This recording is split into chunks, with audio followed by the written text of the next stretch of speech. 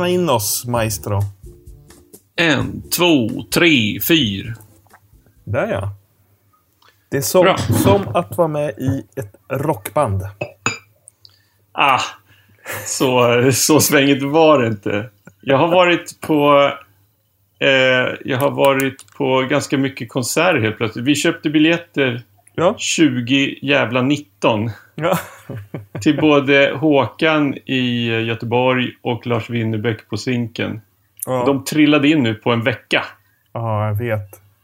Och det var något överjävligt vad bra det var. Liksom. Ja. Och det är väl också att man är lite svältfödd sådär. Men det var inte klokt. Ja. Jag var på andra platser. Alltså i psyket. Ja. När det där händer igen. Alltså det... Och det hade inget att göra med de där små svamparna du blev erbjuden på vägen. Nej! Håkan är ju ganska... Han är inte odrogliberal om man säger så. Men Lars är nog inte så... Känns inte så... skitsamma. Det var... fy fasen alltså. Det... Jag var lite hög där ett tag. Mm. Ja, på händelsen. På händelsen. Ja, jag fattar. Men du vi har just... Vi är osökt inne på hur du har haft det. Det här är Ivar-juntan förresten. Hej. Just det.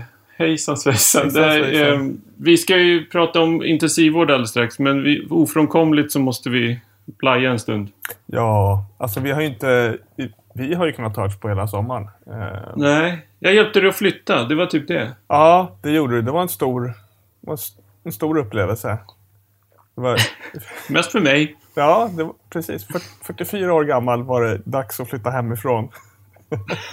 Fan, Jakob. Väx upp. Ja, alltså jag har ju hyrt ett hus av mina föräldrar. Eller vi har hyrt ett hus av mina föräldrar i jättemånga år. Men det är dags för dem att sälja. Så nu har vi köpt ett radhus som du hjälpt oss att flytta till. Jättefint. Ligger jättefint där vid Bällstaån heter den va? Ja, precis. Det är supermysigt.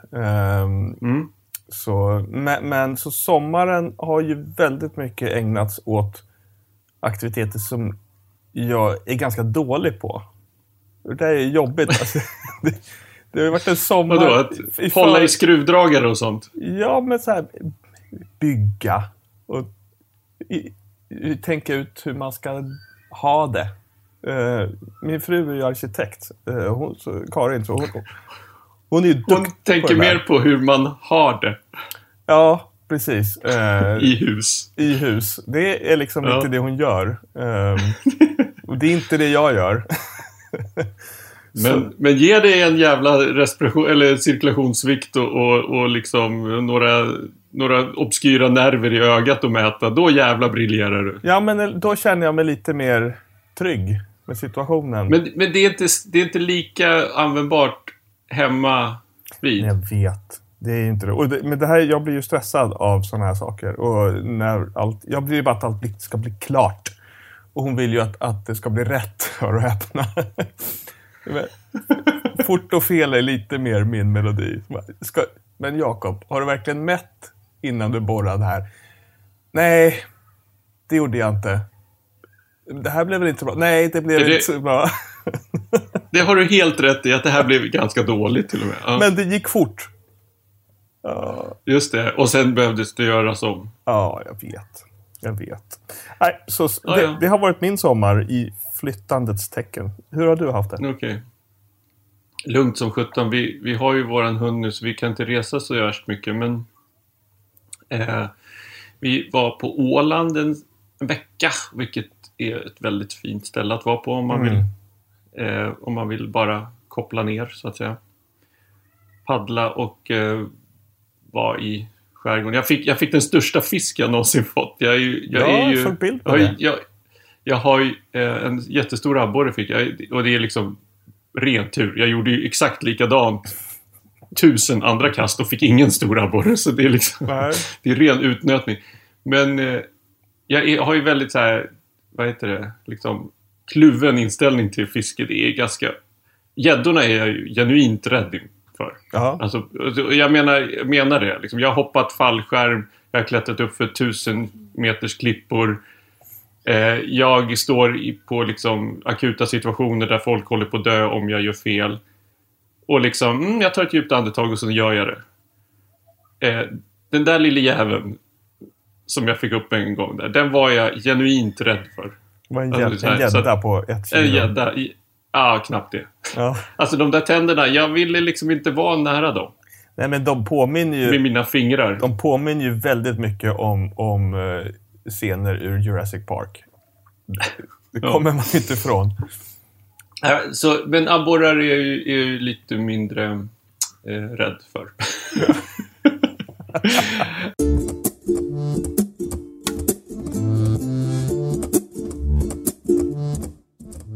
Ja, men då har du fått känna på att du inte är en...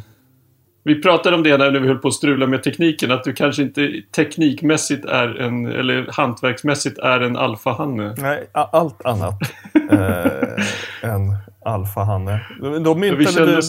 Du myntade begreppet betahanne. Det var lite mer lagom.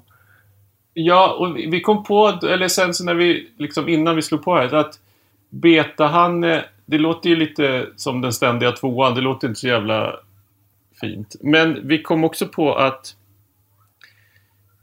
det är kanske den perfekta följaren. Mm. Alltså vi har ju pratat mycket om följarskap. Alltså att ledarskap är en väldigt viktig del i alla organisationer. Men följare är minst lika viktiga för att få det att snurra. Mm. Och att följarna då är aktiva och liksom lägger manken till och inte bara väntar på att bli ledda. Utan aktivt följer. Och tänker, men det kanske är det som är... Då lyfter vi betahannens eftermäle lite, eller vad man ska säga. Och betahona. Jag vet inte ens om det finns betahannar och betahonor. Men vi kanske ska frikoppla det från genus. Betahen. jag känner, alltså i vissa grejer den här sommaren har jag inte ens känt mig som en betahanne. En omega-hanne. Zeta. Omega är väl sista bokstaven i grekiska. Men omega låter ju ändå ganska barskt. Ja. Ja, men hörru du, nog om det kanske. Nog egotrippat. Nu ska vi gå till vår andra egotripp. IVA-juntan. Just det, och där jobbar vi ju med att vi läser artiklar som vi typ ändå skulle ha läst. För att de liksom dyker upp på ett eller annat sätt. Ja. Och sen så tänker vi att vad fasen, om jag ändå har läst det här, vill jag inte snacka igenom det med någon som tänker lite som jag kring att läsa. Jo, men det har jag ju en kompis. Ja.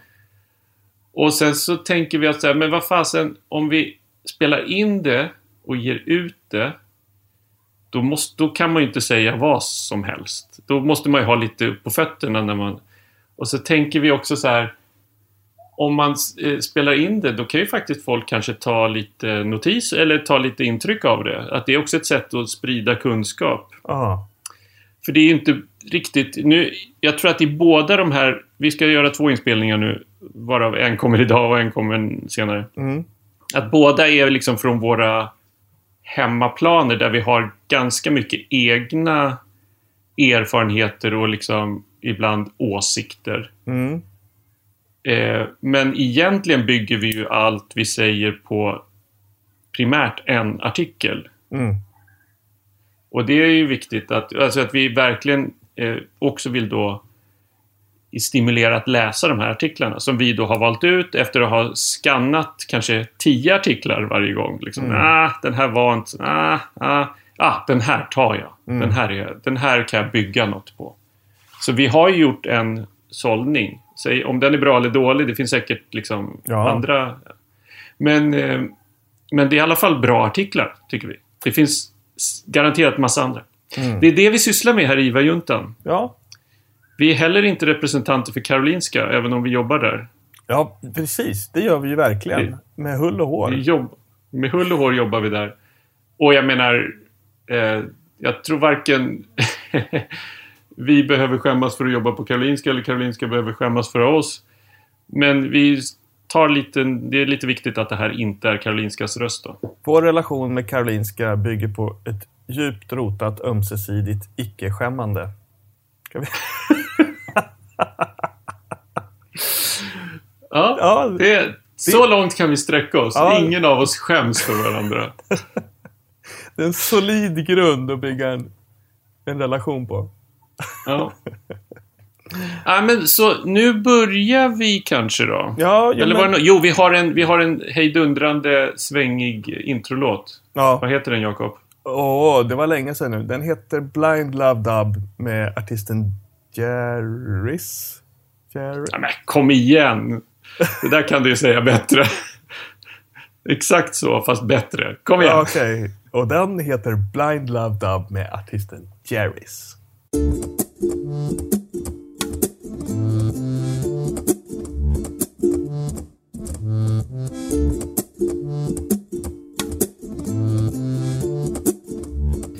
Och så ska vi också inte förglömma Life Support Foundation.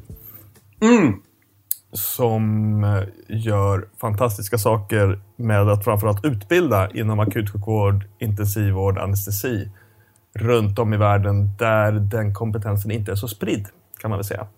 Och där det inte finns så gott om medel att utbilda för.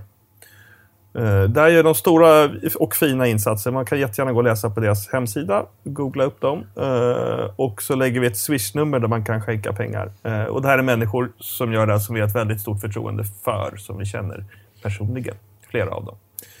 Så det uppmuntrar vi till. Vi brukar förut pratade vi om att man kan swisha kanske om man känner för det. Om man vill ha en rutin kan man swisha en 20-lapp per avsnitt. Kanske vi tycker det är rimlig betalning för den här visdomen som vi bjuder på. Eller också bara lägga in en månadsbetalning. Det är ju ännu bättre naturligtvis. Smyger Elvira in här. Jag såg det. Jag typ vabbar. Jag ska jobba kväll sen. Så vi har en lugn morgon här tillsammans. Ja, vad härligt.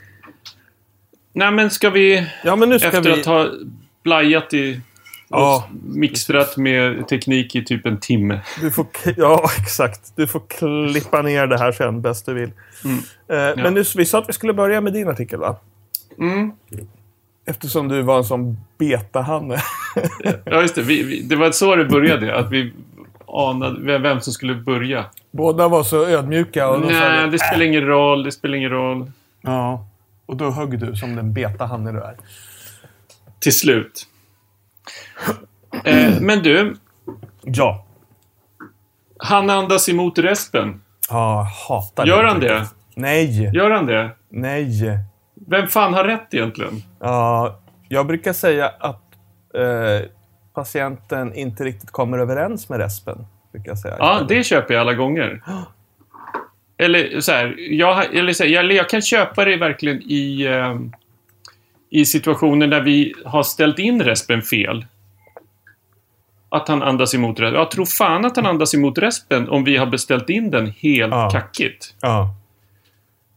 Det är ju knappast respen som har rätt och patienten som har fel. Då har vi antingen sederat för dåligt eller gjort något annat för dåligt eller framförallt ställt in respen för dåligt. Ja.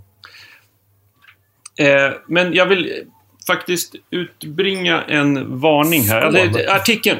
Man utbringar väl en skål? Nej, jag vill utbringa en varning. Eller så här, artikeln vi ska snacka om heter Patient Ventilator Dysynchrony in the Intensive Care Unit, a practical approach to diagnosis and management av Brandon Otto et al. I Anesthesia and Intensive Care. Bra artikel, tyckte jag. Den var rolig att läsa. Den var så otroligt konkret och fin. Det var därför jag menar på vi sa att man skannar några artiklar som man sen avfärdar. Den här visade sig vara en bra. Du kom inte med. Alltså, hon såg inte mig. Nej. Sen sa du igår att du tyckte att amerikaner verkar vara dumma i huvudet när du läste den här artikeln. Får jag väl äta upp? Nej, men de är så... eller vi återkommer till det, men de väger in så otroligt mycket kontrollerad mode och dysynkroni. Och då det tycker jag är något som liksom typ inte borde finnas. Och vi kommer återkomma till det. Men varningen jag vill utfärda här är att jag kommer ha väldigt mycket egna åsikter i den här dragningen. Så det kommer liksom inte vara riktigt görligt att säga att det här tycker jag, det här tycker artikeln, det här tycker jag. Utan vill man veta vad artikeln säger, och det är väl det de har... Nu säger Vilvira, var finns det kakao? Det är väl där uppe i det skåpet. Men jag hittar inte det. Vi tar en paus sen. Vi tar en paus efter första artikeln och gör lite varm choklad. Vad gott det lät. Ja, verkligen. Varm choklad. Du får ta mjölk med flingor eller så nu. Ja. Det är ju nästan lika gott som varm choklad. Ja, men vi ska ta varm choklad. Men att man kommer liksom inte kunna riktigt... jag kommer inte kunna säga hela tiden. Nej. Så vill man veta vad artikeln säger, och det är väl det de har evidens för, eller det de har liksom referenser till och så vidare, då får man läsa artikeln. Ja. Och det är som vanligt att vi verkligen rekommenderar det. Och det är också det att det är lite... En sak som jag gjorde att jag tvekade att ta upp den här, det var att det är lite så här... Det är lite visuellt det här. Alltså att försöka förstå... Vi kommer prata om respiratorkurvorna. Alltså kurvorna som man ser på respen. Vi kommer försöka förklara dem i ord. Det kan ju... Om man inte är helt liksom orienterad hur en respirator ser ut bara om man går en promenad i skogen och inte har det i huvudet, så kanske det är svårt det här. Så jag rekommenderar verkligen att man tittar. Jag kanske kommer lägga ut lite bilder på Instagram. Det kommer liksom vara ett inlägg om det här avsnittet då. Då lägger jag ut lite respiratorbilder att titta på. Så kan man i alla fall ha dem. Men som sagt, alltid läs artikeln.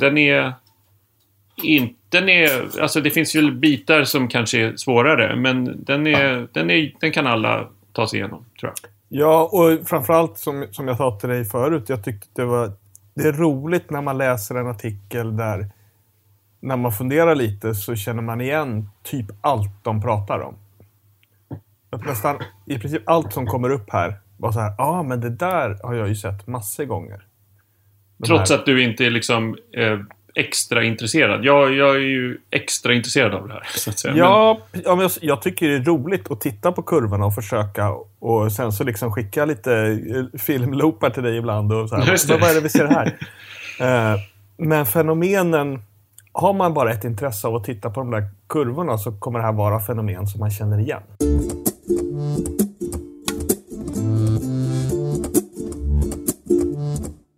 Vi har konstaterat att det är inte patientens fel om det är en osynk. Nej. Utan det är vi som gör någonting knäppt. Ja. Eller inte fattar vad patienten vill. Det är patienten som har rätt. Men då också så här, brukar vi tänka så kring andra vårdåtgärder, att så här mycket noradrenalin brukar jag ge, men nu finns det inget det är lågt blodtryck ändå. Jaha, men jag går väl och gör något annat så länge. Eller så här, till och med så här, men han hade ju lågt blodtryck i förrgår, så nu har jag gett noradrenalin i min dos som jag brukar ge. Och sen så har jag inte utvärderat det, och sen så, det var ju den dosen som läkaren ställde in i förrgår, och nu är det 40 i mapp eller 99 i mapp. Men jag går och patienten gör fel. Jag går och blandar antibiotika nu. Så antibiotika är absolut jätteviktigt. Munvård är jätteviktigt. Men A, B, C, D därmed tänker jag ibland. När jag kommer in på en sal. Ibland. Alltså jag ska liksom inte pissa på kollegor. men ibland tänker jag att nu har vi prioriterat fel här. Så. När jag pratar om det här så säger jag ibland så här, ett larm på skåpet betyder att patienten mår dåligt. Och ett larm på respen betyder att vi har ställt in den dåligt. Det håller kanske inte helt. Det finns situationer där det inte stämmer. Alltså om det är ett larm på skåpet, om man tar en blodgas, nej, patienten mår inte dåligt. Det är du som, och så vidare. Men man kan tänka lite så att det är 2 helt olika typer av larm liksom, som borde leda till 2 helt olika mindset. Och sen så en till grundbult innan vi liksom riktigt startar igång det här. Det är, och den kan jag bolla över till dig då. Varför har vi någon person i invasiv mekanisk ventilation, som det då heter i litteraturen liksom? Det vill säga intuberad eller trackad och i respirator. Ja. Vi har liksom 4 liksom tänkbara syften och så 2 andra tankar. Du har ju hört mig prata om det här, så jag tror att du plockar de här. Ja, dels handlar det ju om när en patient är så sjuk att hen inte förmår syresätta sig själv tillräckligt på egen hand eller ventilera ut koldioxid tillräckligt bra på egen hand. Just det. Sen kan det också handla om den här situationen när liksom patienten inte orkar med ett för jobbigt andningsarbete. Och det har väl lite med det att göra också. Och sen, det är snarlik ventilation. Men, ja. Sen har vi också förstås de som vi behöver söva av olika skäl. Och som då inte kan skydda sin luftväg. Då behöver vi ha dem intuberade och då behöver vi en respirator för att hjälpa dem att andas. Men de egentligen inte har en lungsvikt det är inte det. Nej, det är den precis. Du tänker på. Ja, exakt. Ja, det är luftvägen, det är A1 som begränsar. Exakt. Ja. Ta våra svåra neuropatienter som vi behöver ha djupt sövda för neuroprotektion för att sänka metabolismen i hjärnan. De kan ju inte hålla sin luftväg fri och de kan ju inte andas själva, så att då måste vi hjälpa dem med både luftvägen och ventilationen. Och sen så har vi också de här som har de är så dåliga så att andningsarbetet sliter så hårt på lungan. Så att vi vill ge dem en mer vi vill ge dem en andning som är mer skyddande för lungan än deras egen.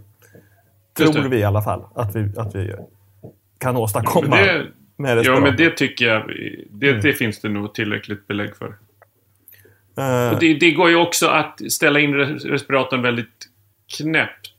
Så att det blir inte... Du pratar om det som jag brukar sammanfatta som protektion, helt enkelt. Ja, precis. Lung protective ventilation är ju ett begrepp som är fundamentalt nu för tiden. Liksom. Men då gäller det också att vi ställer in respen så.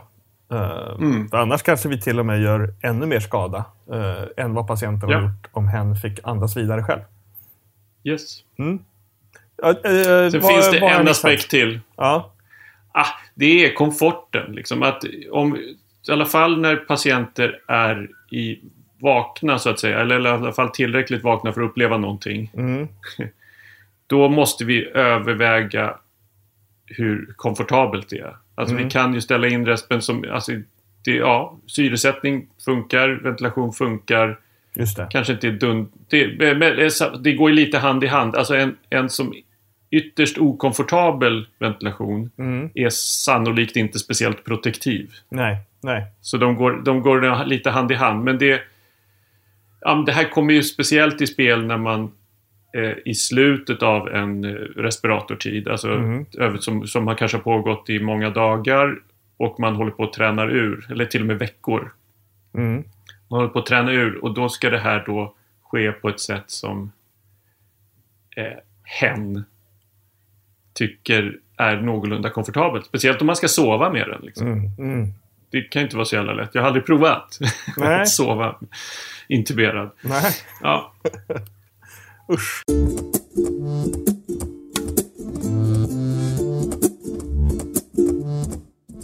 Men nu, vi måste sätta några grundfundament här. Och då måste vi tänka så här. Ett andetag i en resp har tre grejer som styr vad det blir för sorts andetag och hur det... Och det är vad får respiratorn att gå från pip till att börja ge en tidalvolym på ett eller annat sätt.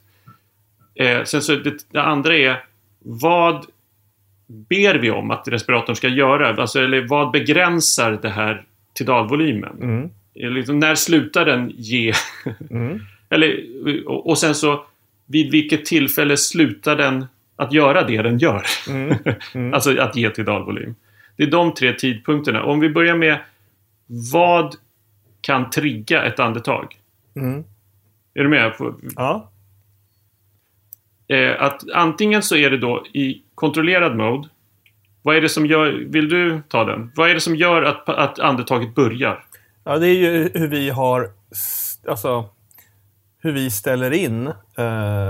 Alltså frekvensen egentligen. Ja, det vill säga tid, eller hur? Det är bara en tidpunkt som uppnås. Precis. Ingenting hos patienten. Nej. Patienten signalerar ingenting. Utan det är bara att vi har sagt att om vi ska ge 15 andetag per minut. Eller vi säger... Ta 12 då, lättare att räkna på. Då blir det var 50 sekund. Då kommer var 50 sekund initieras ett andetag. Punkt. Ja. Om vi har ställt in den andningsfrekvensen. Såvida patienten inte själv triggar. Under de tiden. Det är det ena sättet. Det andra sättet är att patienten kan initiera andetaget. Och då finns det 3 sätt. 2 är ganska vanliga, 1 är lite ovanligt. Beroende på vad man jobbar kanske. Det ena är trycktrigger. Och det betyder att vi ställer in ett visst tryck. Där patienten måste andas in så mycket så att trycket i respiratorkretsen sjunker en viss mängd under pipnivån. Då reagerar respen och ger den inställda högre trycket. Precis, så om vi har en trycktrigg inställd på minus 2 cm vatten och vi har ett pip på 10 säger vi. Då måste patienten dra så att trycket i kretsen kommer ner till 8. Exakt så. Ja. Och vi kommer återkomma till det, att det är inte alltid okomplicerat. Det andra sättet som man tänkte, som vad jag förstår, jag försöker hitta någon liksom historisk skrivning här, men att man kom på att man kunde ta ett flöde istället. Alltså det finns ett så kallat biasflöde. En del skriver bypassflöde, vilket jag tycker verkar lite bättre. Men det vill säga det går ett flöde förbi, alltså ut från inspirationsventilen. Även när ingenting händer i respiratorkretsen. Alltså, så går ett flöde ut på 5 till 10 olika respar verkar som. Flöde ut från inspirationskretsen som sen kommer tillbaks till expirationsventilen. Och då när allt står still. Men när då expirationsventilen märker att oj, här kommer inte hela flödet tillbaks. Det betyder ju att det har tagit vägen någonstans. Och såvida allting är helt tätt i kretsen och att inte vi håller på och joxar med slangarna eller någonting, så borde det vara att patienten har snott det flödet genom en inandning. En antydan till en inandning. Och då ska respiratorn då reagera på det. Problemet med det är att det ofta är alldeles för enkelt. Det vill säga, dels så blir det massa autotriggar. Vi kommer naturligtvis återkomma till det. Dels så kommer det inte patienten behöva anstränga sig så mycket. Vilket också är ett problem. Det tredje sättet är om man har en så kallad EDI-kateter. Alltså en navasond i esofagus som mäter diafragmans elektriska aktivitet. Men när ska vi göra en junta om nava? Jag har tassat runt... Ja, det kanske blir nästa. Jag skulle vilja ha en tänkt gäst för det. Ja, vad trevligt. Vi har ju beställt en liten gadget nu som vi hoppas ska göra det lättare för oss att spela in med gäster. Vi har gjort det några gånger, men vi har ingen bra teknik för det. Men nu hoppas vi att vi ska ha det. Så att det kommer fler gäster. Men det var ett sidospår. Shoot. Ja, men okej. Sen så är det så här, någonting ska begränsa hur stort andetaget blir. Och då kan vi antingen ställa in ett tryck. Alltså både i kontrollerad och i spontan. Att den kommer lägga på det här trycket. Och i en fri luftväg och man ökar trycket, då kommer det innebära att lungorna expanderar. Beroende på compliance och beroende på patientens egen andningsdrive. Volymkontroll. använder vi mera som ett, hur ska man säga, en teoretisk modell här. För vi använder aldrig det som en ren volymkontroll. Men det är bra att tänka på det liksom.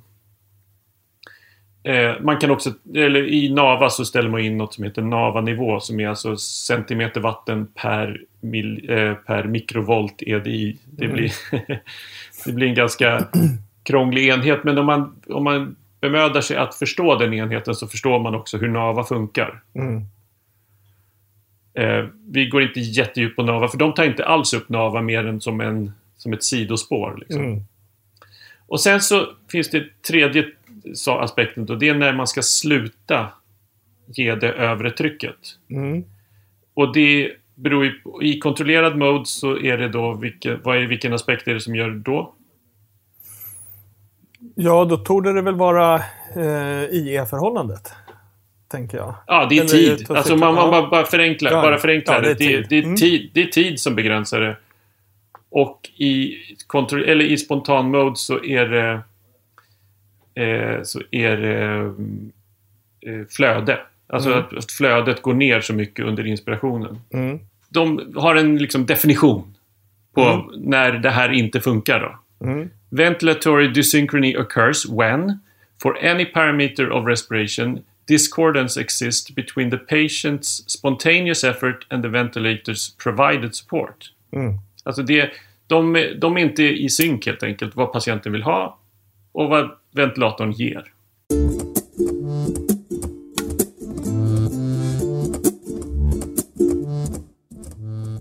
Och så skriver de liksom vidare att det är oftast i spontanmoder det här händer. Och då kommer jag till det här och varför jag tycker att, eller jag inte riktigt jag fattar hur man tänker i stora delar av IVA-världen då, där man tydligen har folk i kontrollerad mode men de triggar. Jag fattar inte syftet med det, för antingen eller. Jag gillar ju till exempel inte de här SIMV-moderna med där man kan ställa in där du har en kontrollerad frekvens och sen så ställer du in att patienten får dra tryckunderstöd andetag och så gör du en separat tryckunderstödinställning. Nej, alltså jag tänker så här, antingen eller. Alltså antingen så håller man en djupt sederad och utslagen respiration, utslagen andningsdrive. Om det behövs. Det behövs ibland, helt klart. Eller också så ska man ha en så pass...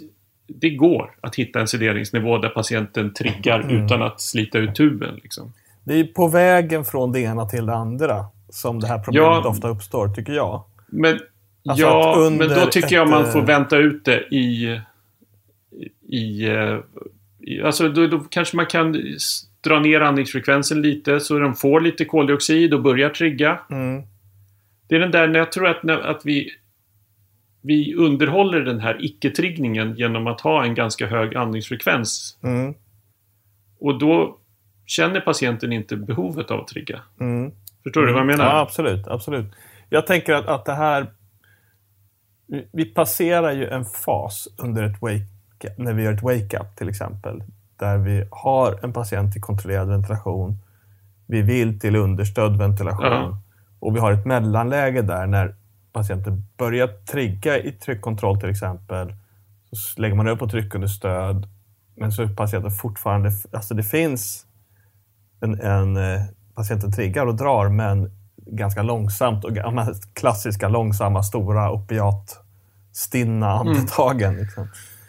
Då tycker jag man ska stänga av morfinet en stund liksom. Eller förstår du? Ja, absolut, men likväl så att inte vara så försiktig i avgiftningen så att säga. Utan det får ske lite rapid.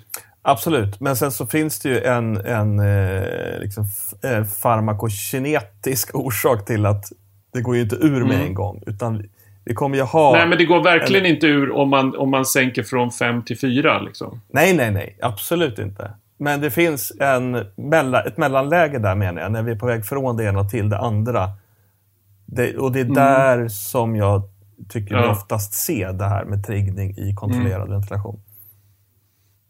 Ja, precis. Men att det kan jag väl hacka i mig då. Men att gå via SIMV, att man verkligen ställer in en mode som ska liksom, det tycker jag, det blir superkladdigt liksom.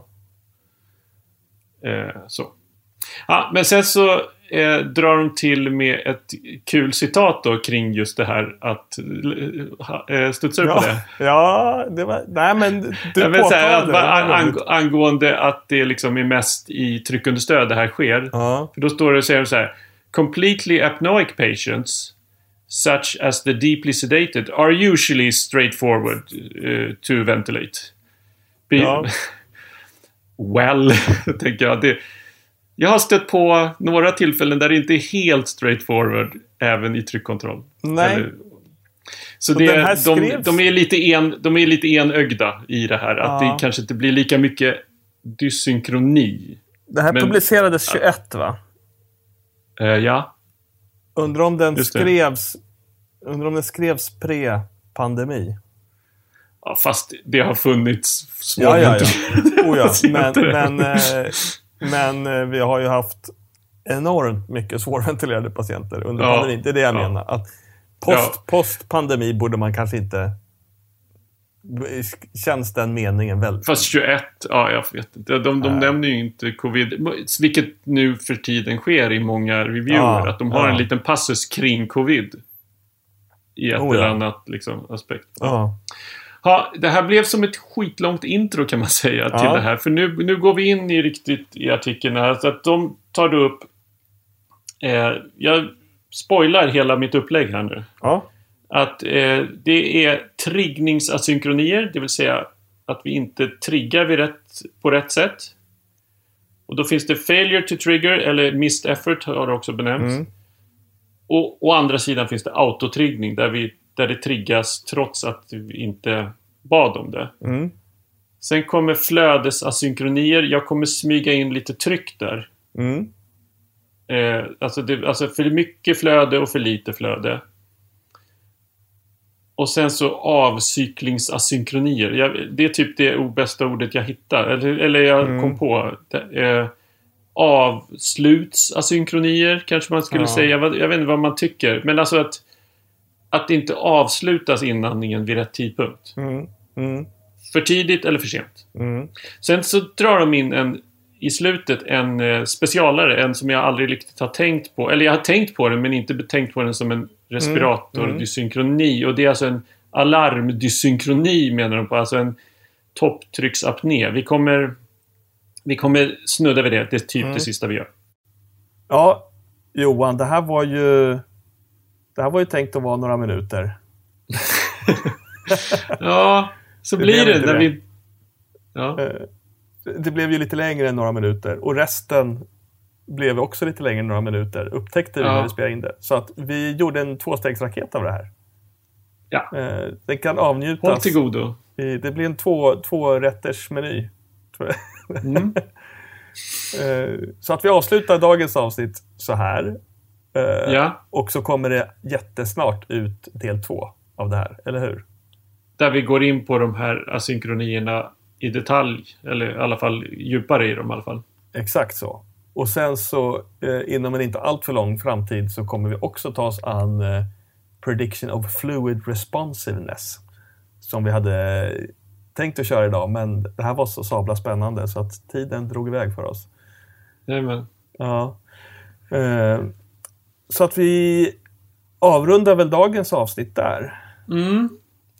Med att säga att idag bestod IVA-juntan av Jakob Hansell och Johan Termenius. Ja.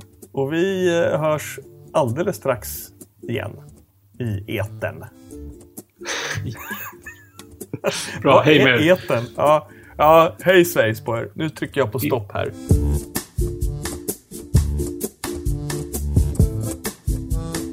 Ha ha ha ha!